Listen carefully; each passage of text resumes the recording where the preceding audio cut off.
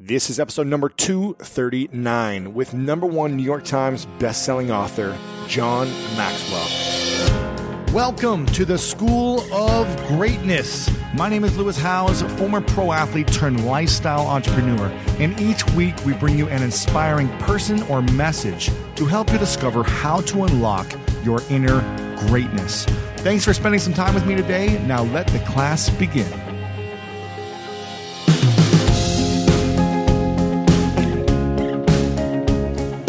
We're going on a book tour. We're going on a book tour. I'm going around the country. What's up, everyone? Welcome to this episode. I'm very excited. Before I introduce our guest, I want to give you a couple announcements. The book is coming out in 15 days. That's right, 15 days of the day this episode is being released. And I'm doing a book tour around the country. I want you to go to lewishowes.com/events to check it out. And if you are in the Los Angeles area, the New York City area, the Las Vegas area, Indianapolis, Columbus, Ohio, Cleveland, Ohio, Denver, Colorado, Miami, Florida, Chicago, Illinois, Charlotte, North Carolina, Austin, Texas, San Diego. If you're in any of those cities, then go to lewishowes.com/events. And make sure to register ASAP because tickets are selling out, they're filling up, and you must RSVP to these events to make sure you get a ticket to go in because some of them have limited seating, limited books, all these different things. So go to lewishowes.com/events because the book tour is happening very soon, and I want to see all of you at the events that I go to. I want to give you all a high five and a hug and just thank you so much for listening to the podcast and for buying copies of the book and all that you do to spread the message of greatness. So make sure to go to lewishowes.com/events. Also, we are doing some incredible things. There's a big bonus page right now. I'm offering craziness. If you want to have me speak at your event, you can buy a certain amount of books, and I'm doing a number of speaking gigs next year for those that want me to speak at their event for books. I'm also doing a dinner with some of the most inspiring, powerful leaders in the industry, and I'm super pumped about this. I'm hosting a mastermind dinner with leaders from the industry, and let me just list off some of these names. This is called the Greatness Influencer Dinner.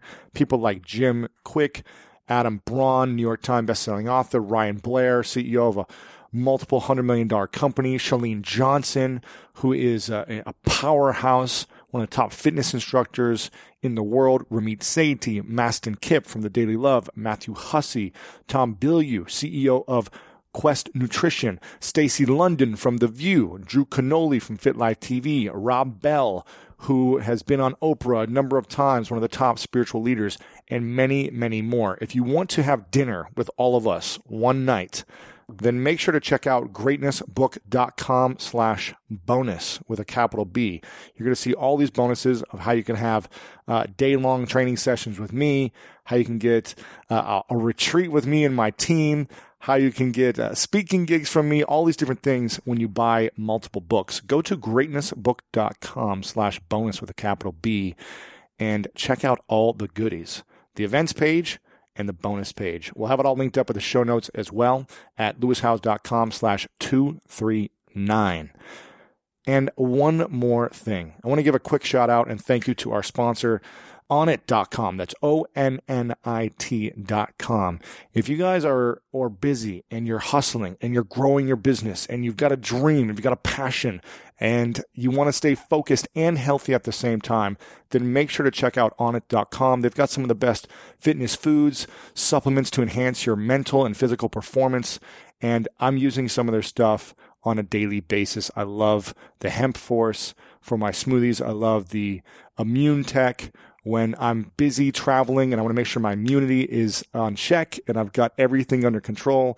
Alpha Brain when I want to stay focused throughout the day. So make sure to check out Onnit.com, and you can use the checkout code GREATNESS to get 10% off on all supplements. They've been a huge supporter of mine and this podcast from early on, and they're an incredible partner of mine. So make sure to check out Onnit.com. That's ONNIT.com, and get yourself upgraded.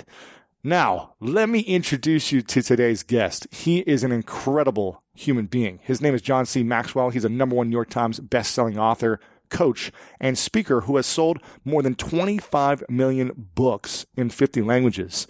And in 2014, he was identified as the #1 leader in business by the American Management Association and the most influential leadership expert in the world by Business Insider and Inc. magazine. He's also been voted the top leadership professional in the world on leadershipgurus.net for 6 consecutive years. He's trained more than 5 million leaders. In 2015, he reached the milestone of having trained leaders from every country in the world. He is the recipient of the Mother Teresa Prize for Global Peace and Leadership from the Luminary Leadership Network. And he speaks each year to Fortune 500 companies, presidents of nations, and many of the world's top business leaders. 5 big things you're going to learn from this episode today. The power of compounded consistency to create greatness in your life. Why you're never good the first time you try something. John's secrets to selling 25 million books. What moment in his adult life he had the most uncertainty for him. And the power of knowing your purpose to get through adversity. There's a lot covered in this. I feel like John really opened up big time in this interview, and I think you're going to really connect and appreciate how he shared and what he shared. So without further ado, let's go ahead and dive in this episode with the one, the only, John Maxwell.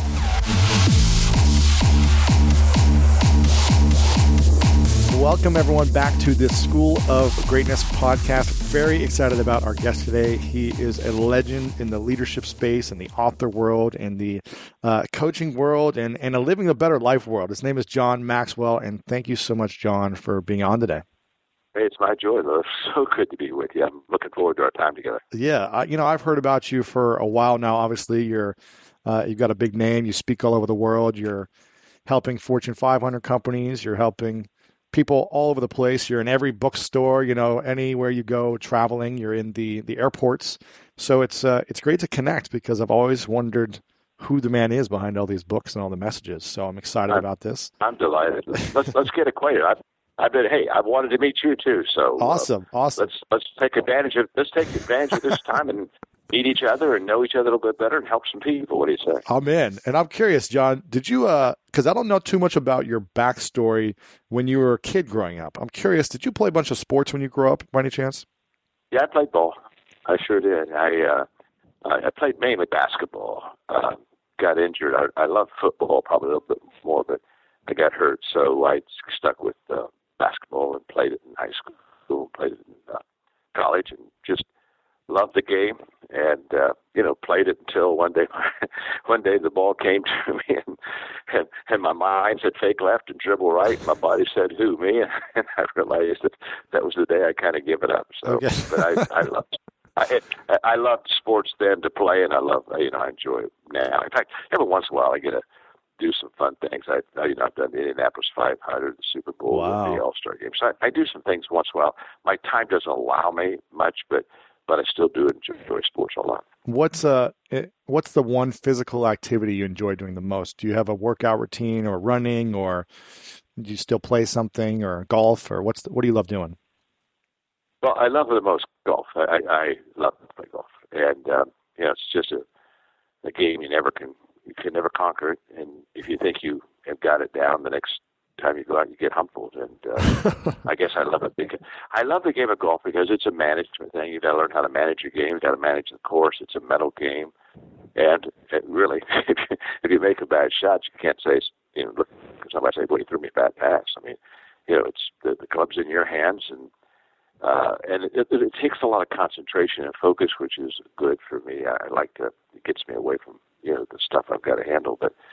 So I love golf the most. I mean, I don't get to play a lot, but I get to play in some wonderful places. I've got to play at Augusta several times, and I play in the AT&T Pro-Am every year out in Pebble. So that's really, in fact, 2 years ago I made the cut on that one. So wow, that's a lot of fun. Then but every day I try to swim and work out a little bit with weights. So I do that in a moderate way, but I love golf. Well, that's great. And I'm curious, from your basketball playing days and football playing days and now golf, what would you say are the top 2 or 3 biggest things you've learned about yourself over the years from playing these sports? The biggest lessons you've learned that really opened you up to something new?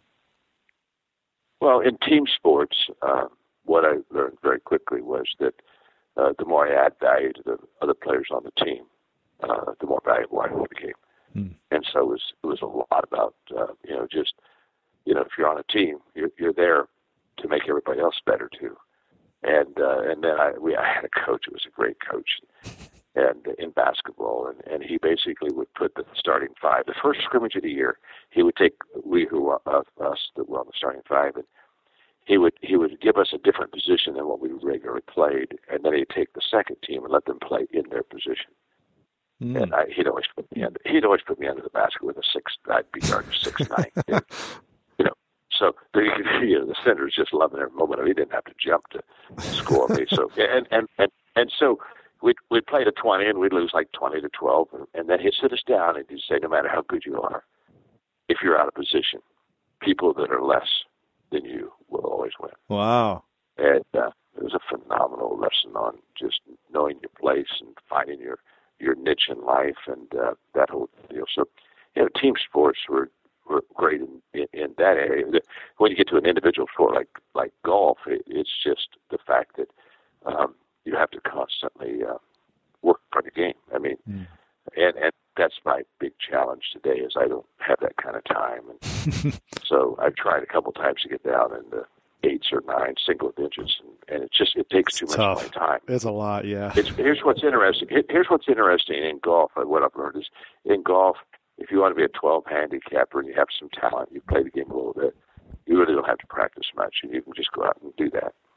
But if you want to drop that 3 strokes, 4 strokes max, you've got to give 20 hours a week to do that. At least. And it just shows you that the effort you have to put in between good and excellent. It's another level. And I think a lot of people really, Lewis, settle for good because there's just too much of a price to pay for excellent. Yeah. Yet you and I both know that of course, if you can get in the top 10% of anything in life, life gets good for you. I mean, almost everybody that excels because they do something they do really well, and they do it in the top 90% tile.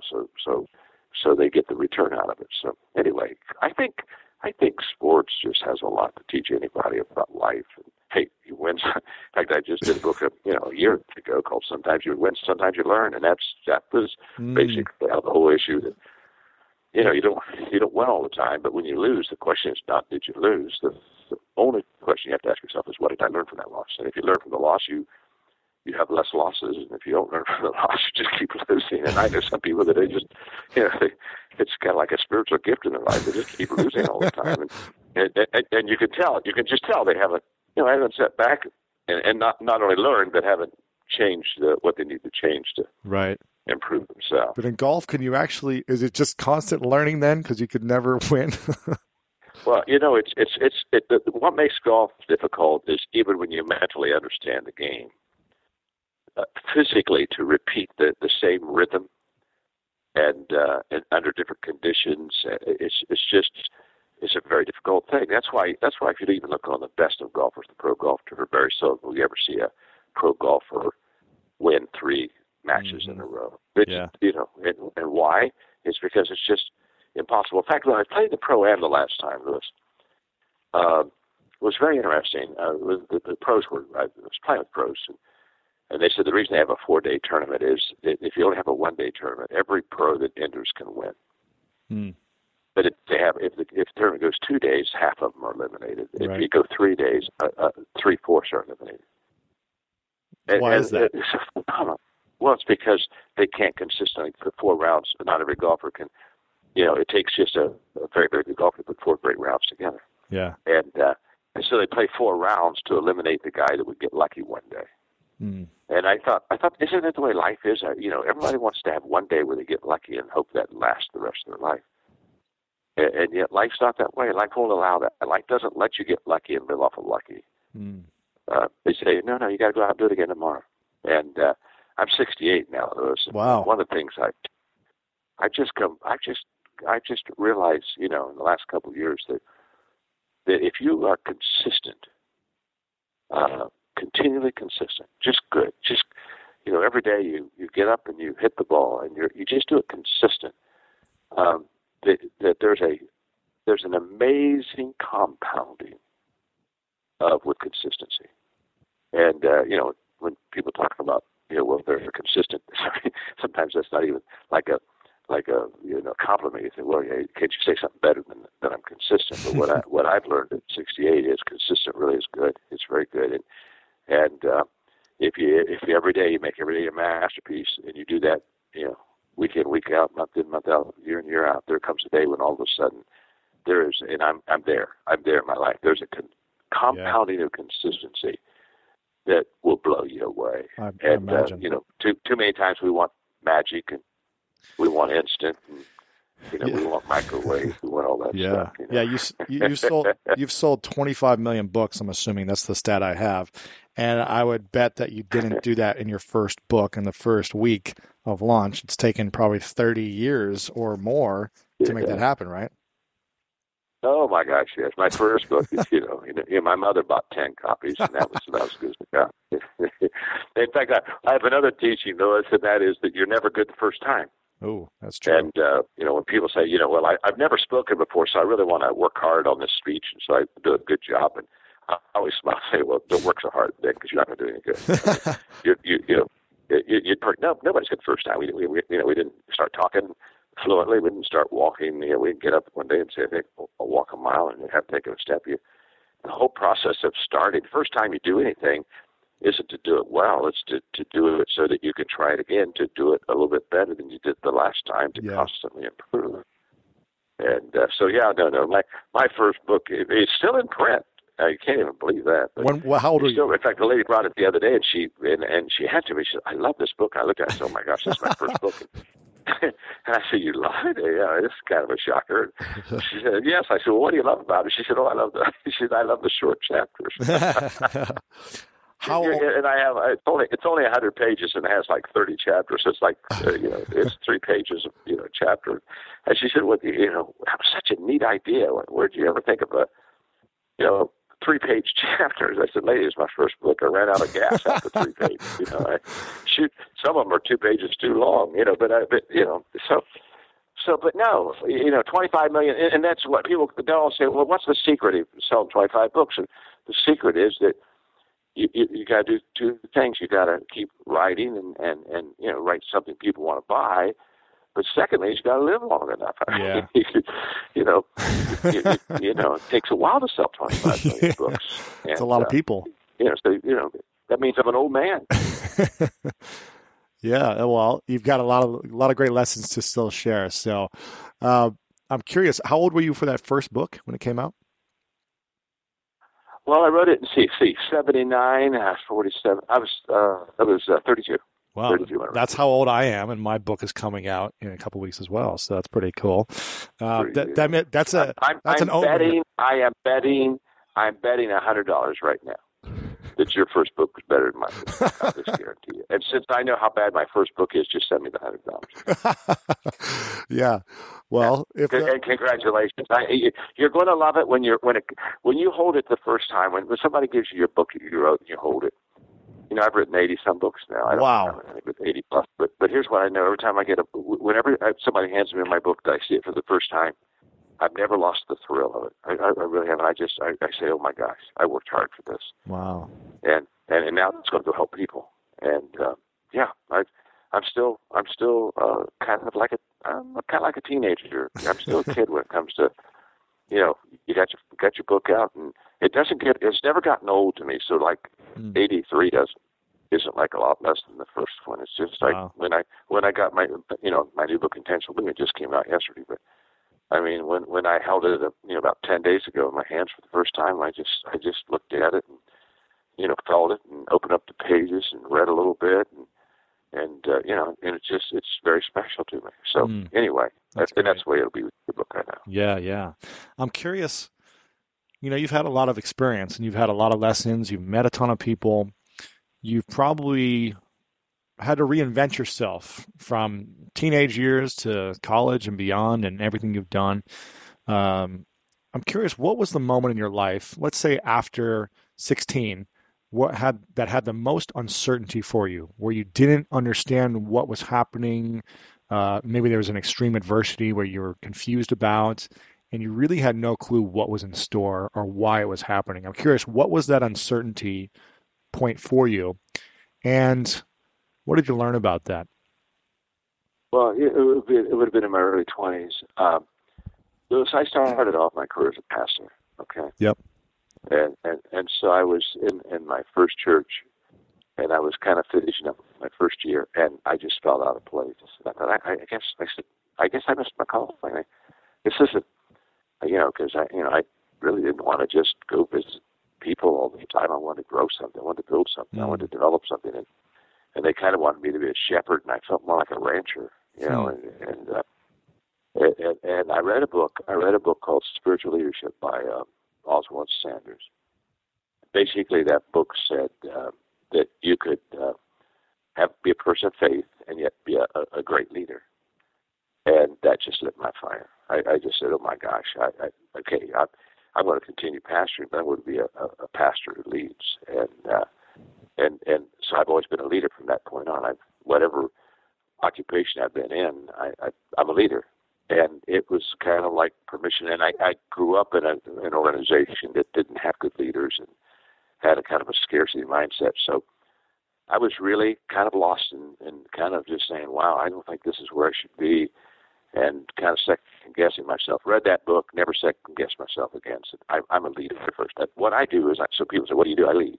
Now, I have to, for 25 years, I have to be a pastor, and now I have 5 companies. I'm a business person, but I'm a leader. I'm still a leader. That's what I do. I lead.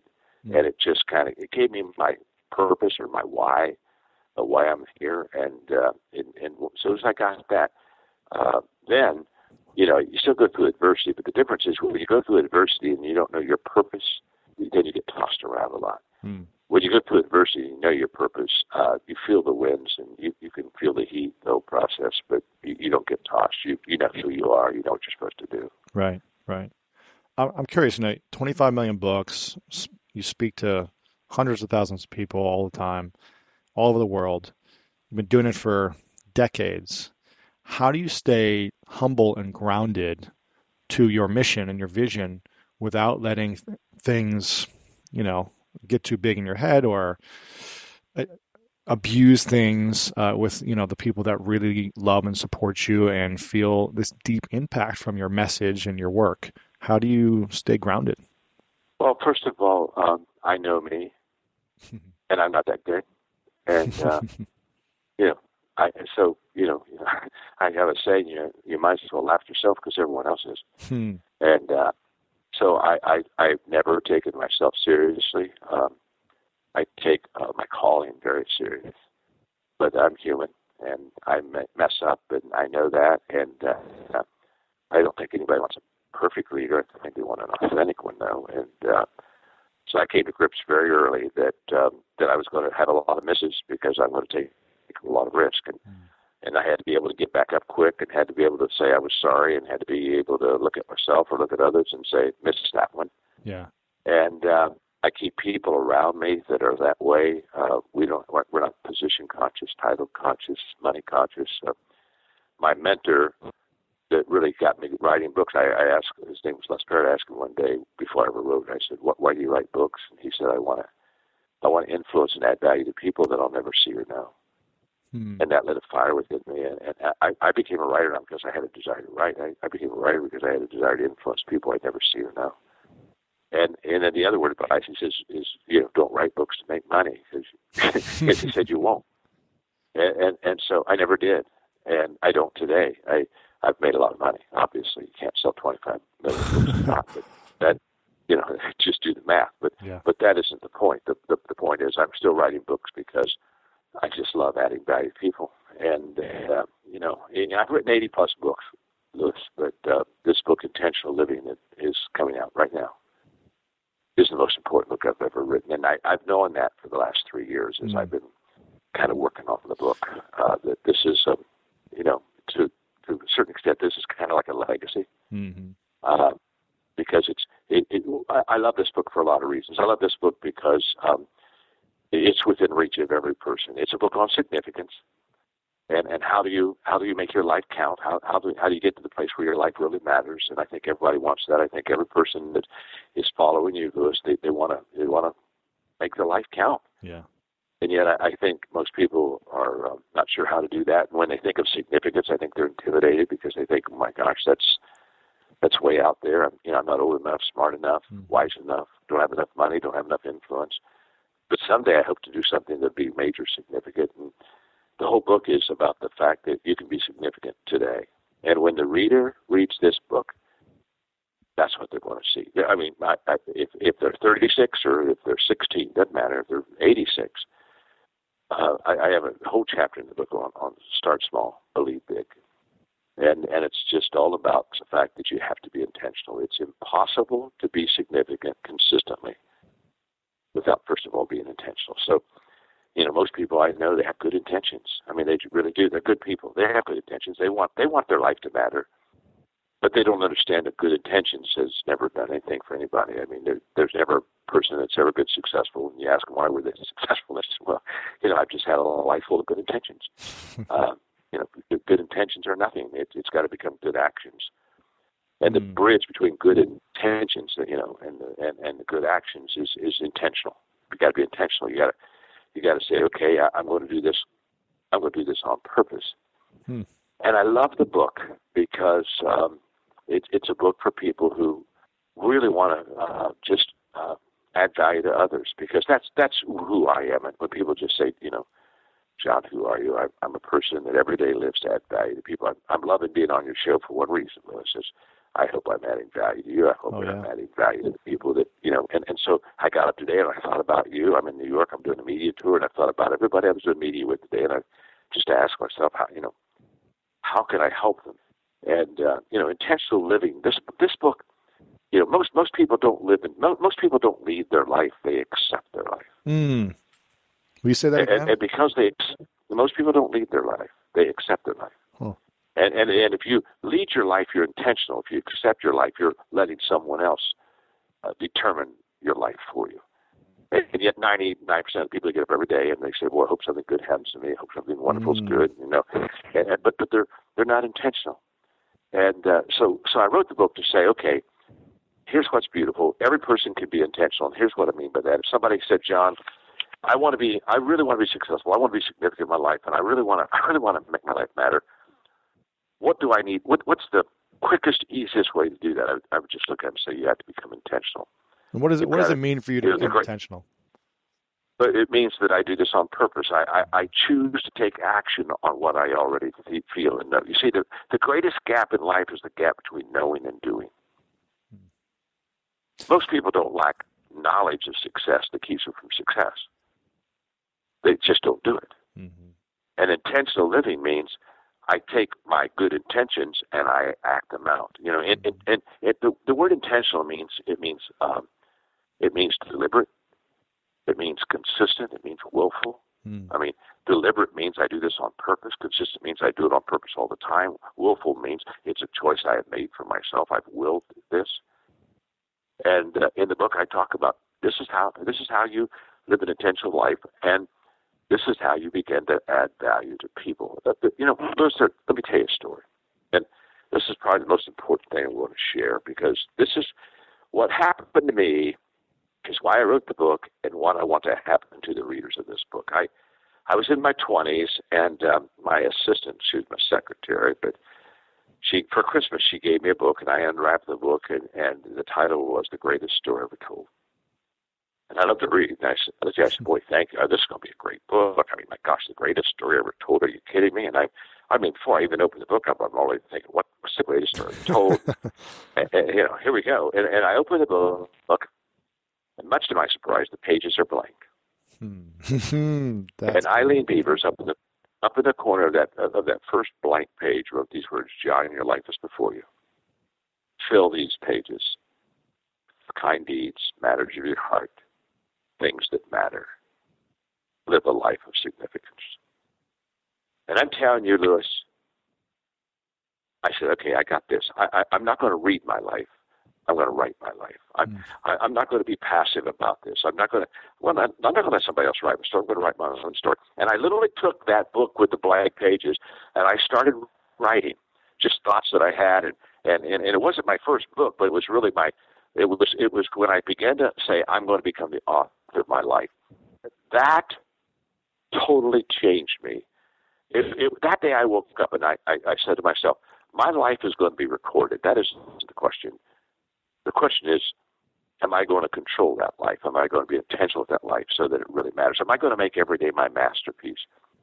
So when I wrote this book, Intentional Living, I started off in the first chapter. I talk about everybody has a story. You have a story, Lewis. I have a story. Everybody has a story. That's not the question. Do you have a story? The question is it the story that you really want for your life? If it's the only way it's going to be the story you really want for your life, is you're going to have to write it. You can't let somebody else write this story. And so I challenge people throughout the book, go begin doing acts of significance, and significance is about others. So be intentional. Do something intentionally every day for others. And then tell me what happened. And so this book is like the beginning of a movement for me, I believe. I believe I'm going to start a significance movement. And mass movements don't begin with the mass; they begin with a few people. And the people that read this book, they're going to begin to be the part of the few people that begin, I think, a significance movement, which basically says, I'm saying, read the book and then tell me your story. And I'm believing and hoping and planning that in 2 years, or within 2 years, I'll have 1 million stories. Wow. And I would like to start a chicken soup of the soul for significance. Wow. And so I'm saying to the reader, tell me your story. Come on, and tell me the story now. Just what did you do intentionally for people? And so a lot of times people say, okay, I'm not sure how to do this.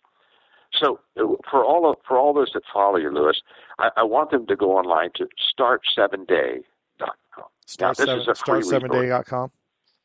Yeah, start7day.com. Okay. I want them to start right there. And in 7 days, I do a video every day for about 3 minutes, of which I give them an idea, I give them a suggestion of how to get started and make that day significant. I just had a mother who had 2 children. She said, John, we started day 1, and I sat down with my children. I think one was like 16, one was maybe 12. And she said, we watched this 3-minute video, and then we stopped and we said, okay, what are we going to do, the 3 of us? What are we going to do as a family today that's significant, that we can do, that's simple, that can add value to people?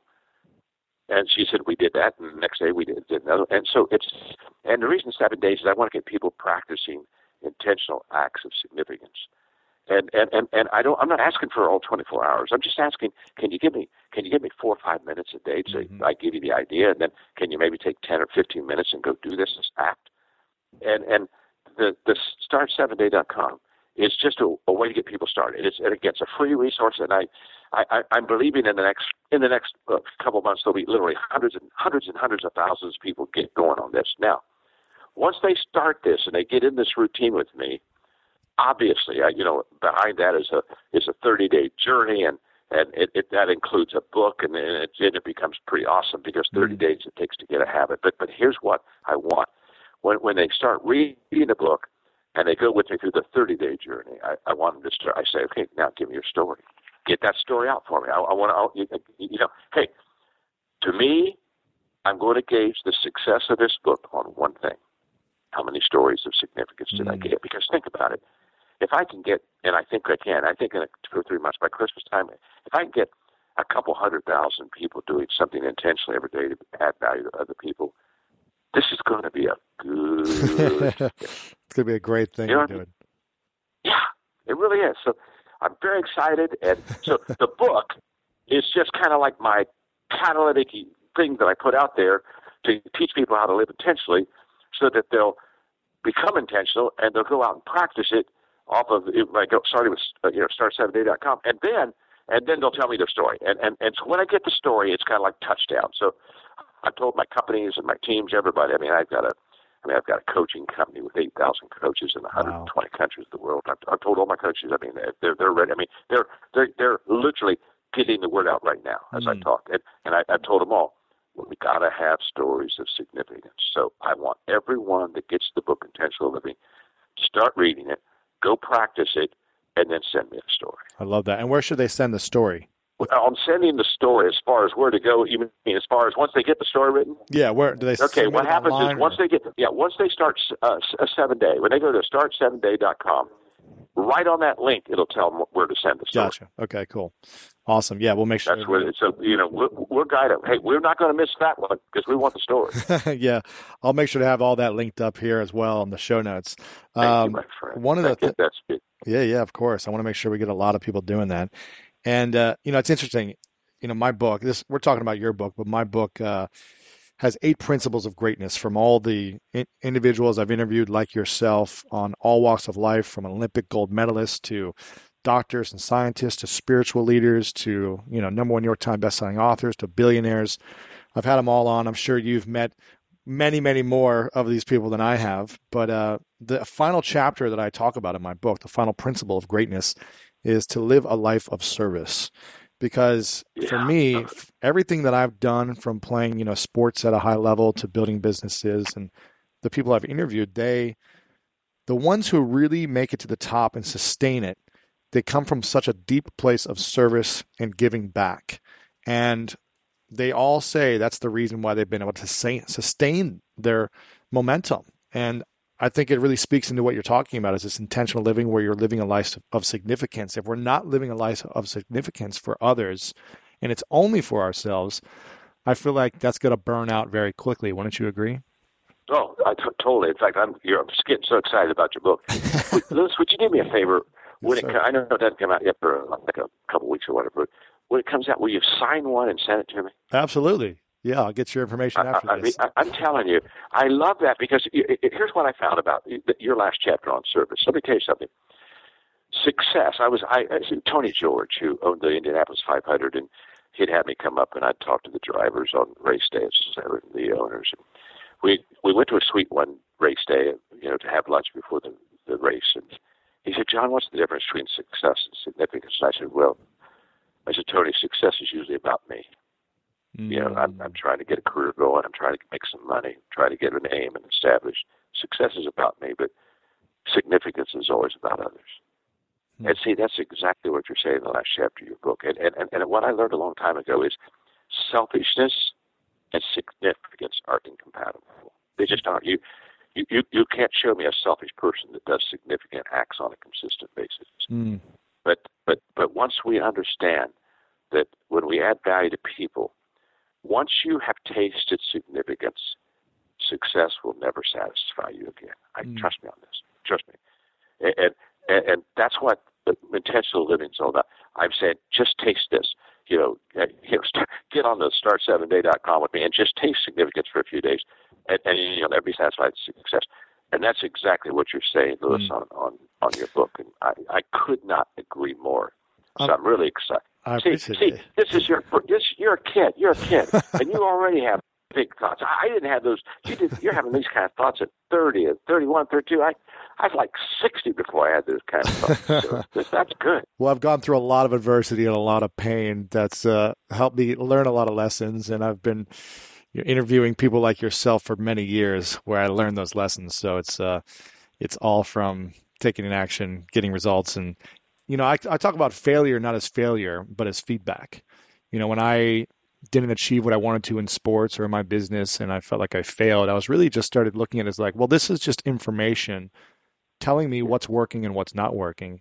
And when I started shifting that, I didn't feel like a failure. I just said, cool, this is just part of the process. I think you talk about that as well, right? No, when you fail, you do one of two things. Everybody does. You either learn from the failure, which is your feedback stuff. Yeah. Or you leave your failure. That's what you try to get away from. Actually, you deny it. And what if you leave your failure finds you and comes again to you. Yeah. And so you got to learn. You got to learn. And when you learn, then you build off of it. Yeah. You're right on, Brent. Totally right on. I want to ask you a couple questions. One about relationships, because you've got a big platform. You've got big dreams. You're still going hard and strong, and it sounds like you're just scratching the surface with what you're creating in your life, even after the decades you've been impacting the world. I'm curious, how does a man with a big vision to change the world, to inspire millions and millions of people, how does someone like that also have a very intimate, loving relationship, a marriage, that that person feels like they're getting what they need as well, and where it works for both of them to move forward to achieve both their goals. Well, it's a constant challenge, first of all. When I love it when people ask me how to balance their life. I say it's impossible. You can't balance life. I mean, life is not balanced. Why should you get balanced? I mean, life hits you right up, it slaps you. You know what I mean? You say, "Oh, I didn't see that one coming." Well, there's nothing balanced about life. How can you expect to be balanced in a life that in a world that's not balanced itself? And so I don't talk about balance. I talk about seasons of life and the fact that you got to know what season you're in. But when it comes to relationships, when I was, it would have been 85, 86, 87. So when I was in my late 30s, maybe 40, I came up with this definition of success, and that is success is the fact that people that are closest to you know you the best, love and respect you the most. And that will really work for you, my friend. If the people that are the closest to me don't respect me and don't love me, and I don't respect and love them, and I'm in a world as you're in a world where it can be very superficial. You're speaking to crowds, then you go to the green room and you get on the jet and you go home.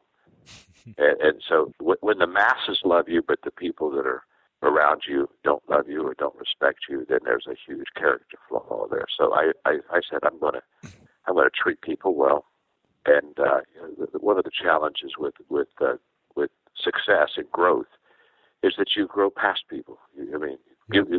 One of the hardest things for me is the fact that I've had people I really cared for, but I grew past them. I just did. They didn't, and I did. And one day, our worlds were totally different. And so I just determined that even though I might grow past some people, I would always treat them with great love and respect, and not forget my old days. And we have a little summer place up in the Highlands. And so the guy was building a little addition on our cottage up there in the mountains, wanted me to speak for the little Rotary Club of Highlands, which would have about 85 people there.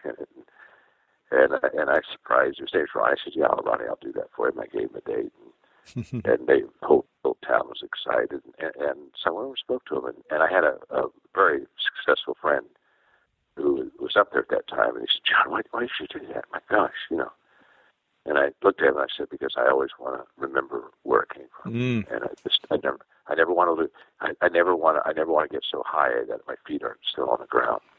And so I have also committed to growing the people with me, and so in all of our companies, Mark Poole, who got me on this call, is I have 5 companies, and he's the CEO of all 5 companies, and he continually nurtures that culture of mentoring and growth, and so our people keep growing.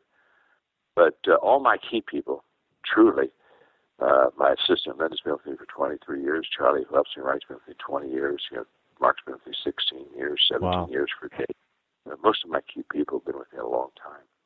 But you've got to keep them with you. You've got to have people that have capacity to grow. Because what you can't do is you can't have people that you love in key positions in your companies if they can't grow, because you'll outgrow them, and then you're starting to carry them, and that's never a good thing for anybody. What about, it sounds like, you talk about in the book abundance mindset versus scarcity mindset. And is it making sure that you find people who have that abundance mindset already, whether it be your partner in an intimate relationship, and people on your team? Do they need to have that? And how do you know that they have it? Well, my whole thing is that you don't have to have the same vision that I have, but you do have to have the same values. And I can always form the vision so that you and I can both buy into it. But values, that's who you are. That's your DNA. And so, when I don't do any hiring at all. I haven't done it for years. But again, from Mark and the presidents of my organizations and stuff, they just understand that we have what we call a John Maxwell DNA.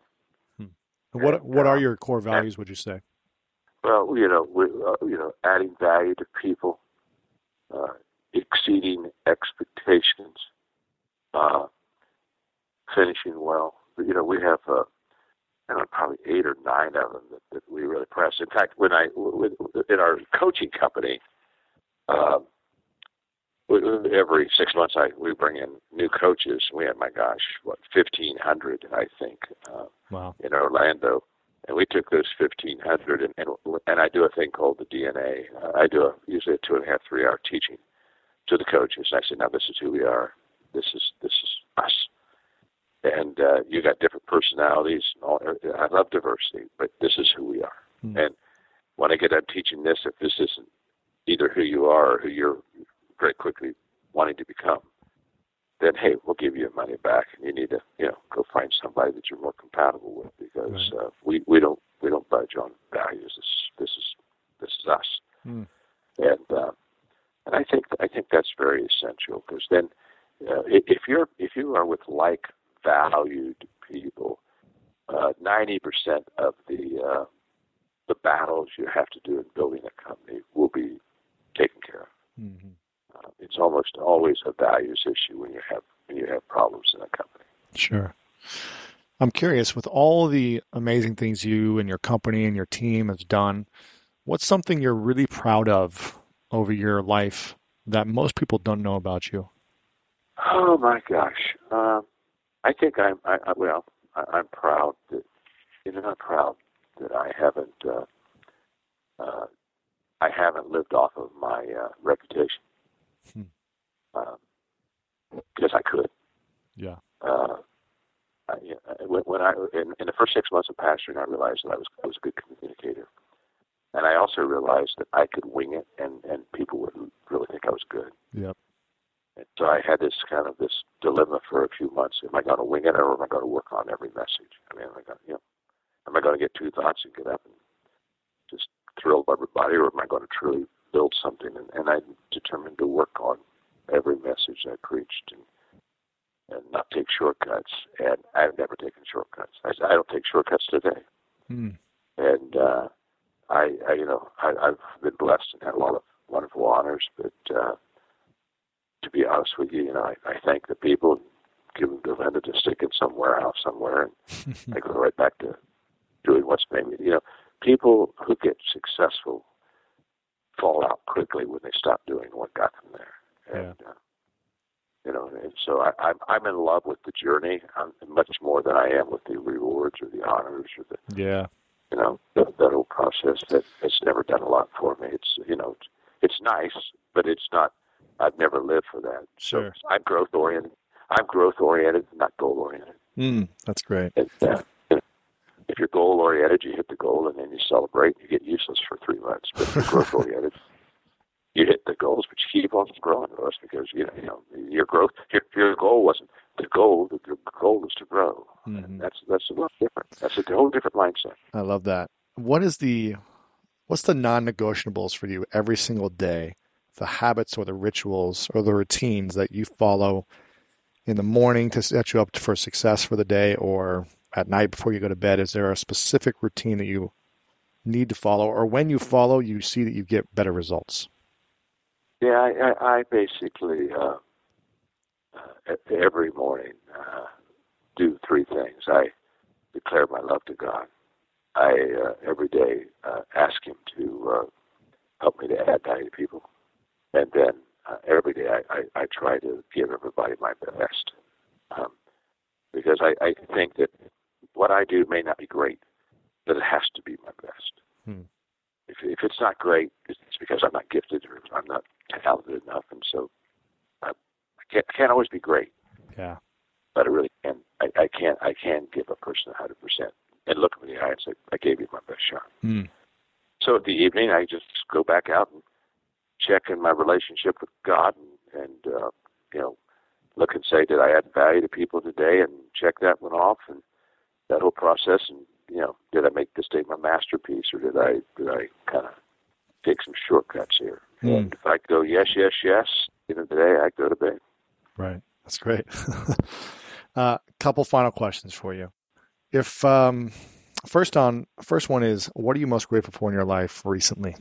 What I'm most grateful for recently is the people I have around me. This book, Intentional Living. I mean, the technology that has gone in to get it up so that people can go online and do all this stuff. It's way beyond my gifts and my talents, and I just have dozens and dozens, truthfully hundreds and hundreds and hundreds of people that every day work hard to help me, and that's very humbling, and I don't deserve that, but I'm grateful for that. So, my greatest joy today isn't what I accomplish. It's really my greatest joy is what the people around me that I've mentored and poured into, what they accomplish. And what I found is that what they accomplish is they make me better. I mean, it's kind of like as I'm making them better, it just comes back to me tenfold. Yeah. So I'm in a great time. I'm in a great time because I got all these people that literally live to make my life a great life. Amazing. And the least I can do to them, the least I can do for them is to give them everything I got. I love that. And how do you, I'm assuming there are days where you might have some off moments or some breakdowns, or you just may not be at your best. And because like you said earlier, you're a human being and sometimes you're not at your best. How do you handle a breakdown, or if there's a moment of, uncertainty or waveringness, how do you handle that? And how do you suggest other people listening handle their breakdowns? What I'm about to tell you, you've never read, but it's true. A person that wants to be 100% all day, every day, will break down. Because humanly, we're not geared for that. We can't do that. We don't have that kind of capacity. And so we're a little delusional when I say, okay, I'm going to every hour, every minute, I'm going to make it all count. All right, cool. Hours and times when nothing's counting much. So first of all, it's a mindset of how do I approach my day. So when I look at my day, I ask myself, okay, where do I have to be at 100%? I've got to be 100% right now, Lewis.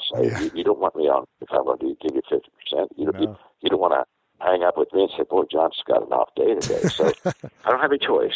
I got to be 100%. Every time I've been with media today, I got to be 100%. Nobody understands when you have to perform and excel for them. Yeah. Nobody understands if you don't give your best. But guess what? I had lunch with 3 of my team members today, and I didn't have to be 100% at lunch. Isn't that beautiful? Mm-hmm. I could lay back and let them carry conversation and laugh with them and I spill my food on my lap. I don't have to be 100% at lunch. Right. And so I pick my spots. And I think the successful people, you look at sports, the clutch players, they made the baskets, they hit the ball right when it really counted. But they didn't hit the ball all the time, and they didn't make every basket. Right.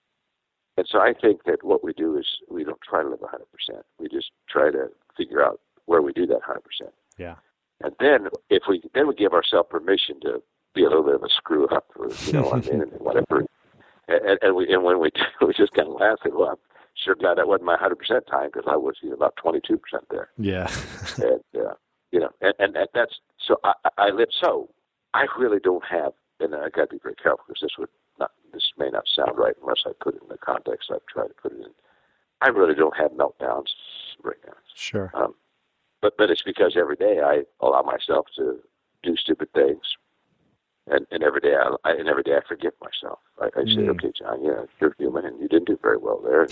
Learn from it, grow from it, and I'm my best friend, and I think if you're your best friend, you give yourself some slack. So that's great. I think this idea of I think choosing when you got to be good and making sure you're good then, and then allowing yourself to not be 100% is really vital. That's great. I love that answer. Okay, 2 final questions, John. The first one is, you've written, I think you said 83 books you've written with 25 million sold and spoken all over the world.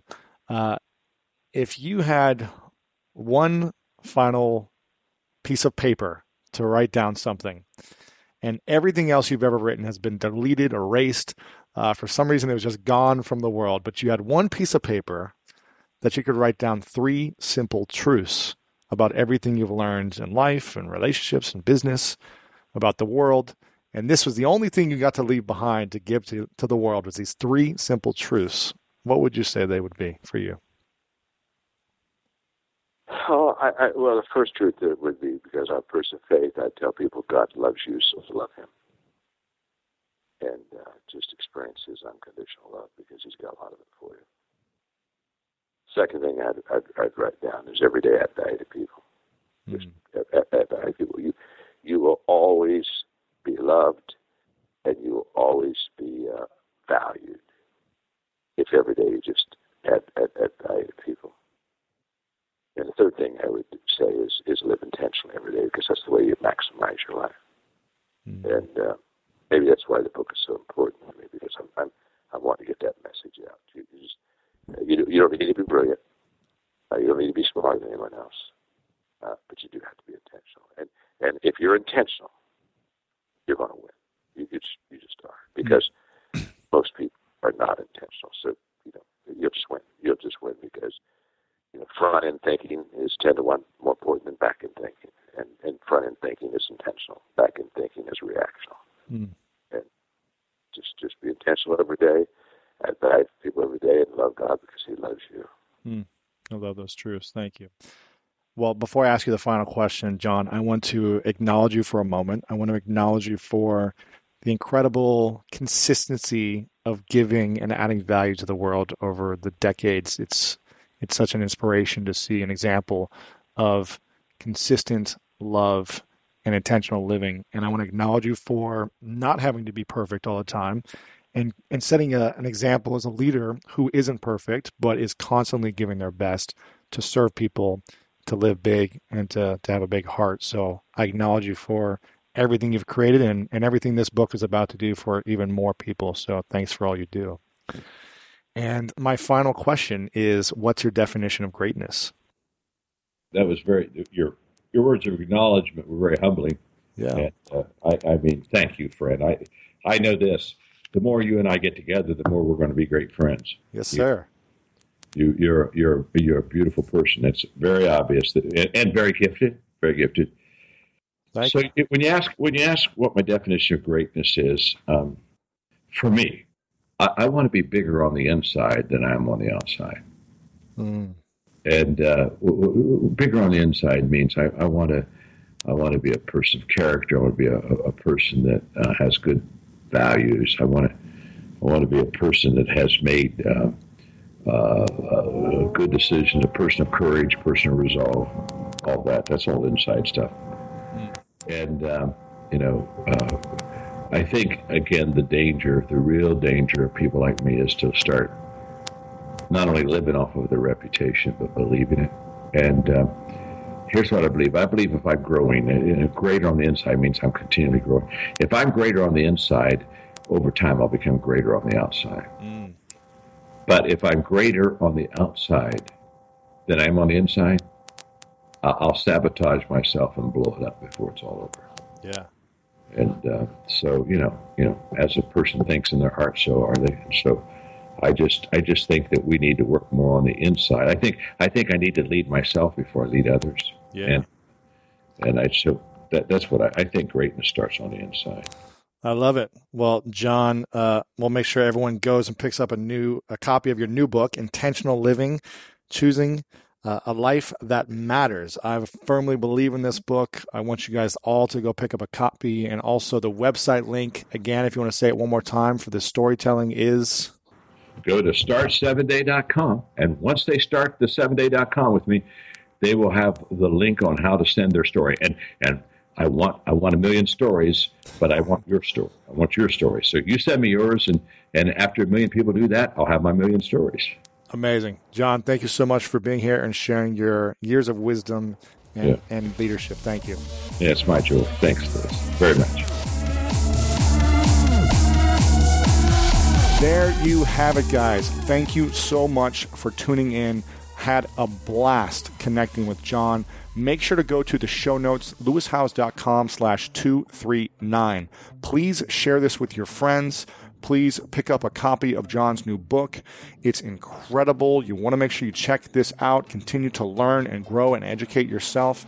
While you're at it, pick up a copy of my book. Go to lewishowes.com/book and pick up a copy right there. It'll take you right to the Amazon page. Pick up both of our books at the same time, and then tweet me at Lewis Howes with a little note or a receipt image that you take from a screenshot from your computer, and let me know that you bought both of our books.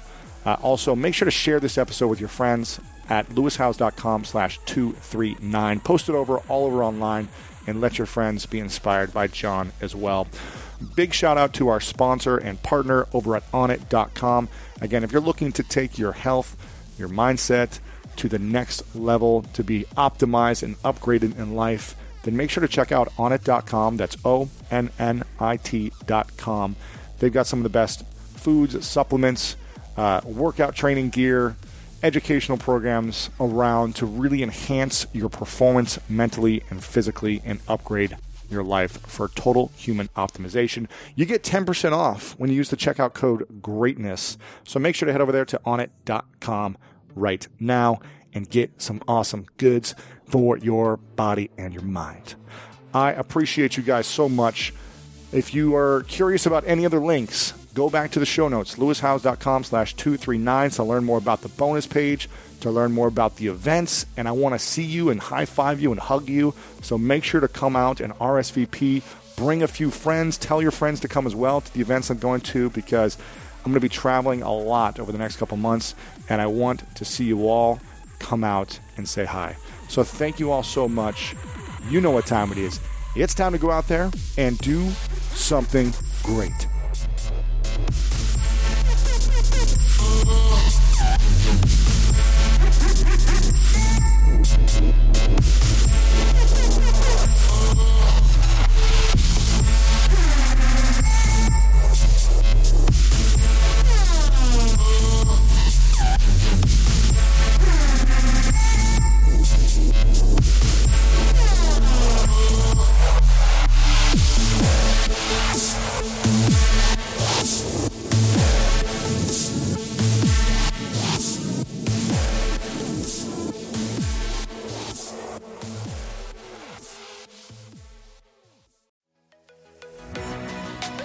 So many of us love coffee, like the living for it type of love. Some like it hot, some like it iced with a splash of creamer, and some like it with a cold foam topping. Many of us stop into coffee shops on our way to work more often than we'd like to admit. But now, thanks to International Delight Cold Foam Creamer, you can make cold foam coffee at home, or in my team's case, in the office, and it's a game changer. I was just chatting with a teammate of mine about our love for the occasional sweet treat coffee. Sometimes it's just the thing you need as a pick-me-up on a busy day, and we just stocked our office fridge with International Delight Cold Foam Creamer, and it never misses. The team's favorite flavor so far is the caramel macchiato. You just shake the canister and spray it into your coffee, and voila, you've got an incredible cold foam coffee. No frothing, fancy machines, or mess required. International Delight Cold Foam Creamer foams and creams your coffee from top to bottom. The best part, it works on both hot and iced coffee. It comes in 3 foaming, delicious flavors: French vanilla, sweet and creamy, and caramel macchiato. So you can switch things up depending on your mood. Look for your favorite flavor next time you're at your grocery store, and be prepared to say goodbye to your barista. International Delight Cold Foam Creamer. It's foaming delicious. At Metro, get an iPhone 12 with 5G and a dual camera system for $99.99. Take amazing pictures and share them instantly. And don't put up with life's yada yada. Yada yada. Like photo bombers. Zoom, crop out, Yada yada. and bye. You don't take yada yada in life, don't take yada yada from your wireless provider. Get iPhone 12 with 5G with no activation fees and nada yada yada. Only at Metro by T-Mobile. Switch to Metro, bring your ID. This offer isn't available for customers currently at T-Mobile or that have been with Metro in the past 180 days.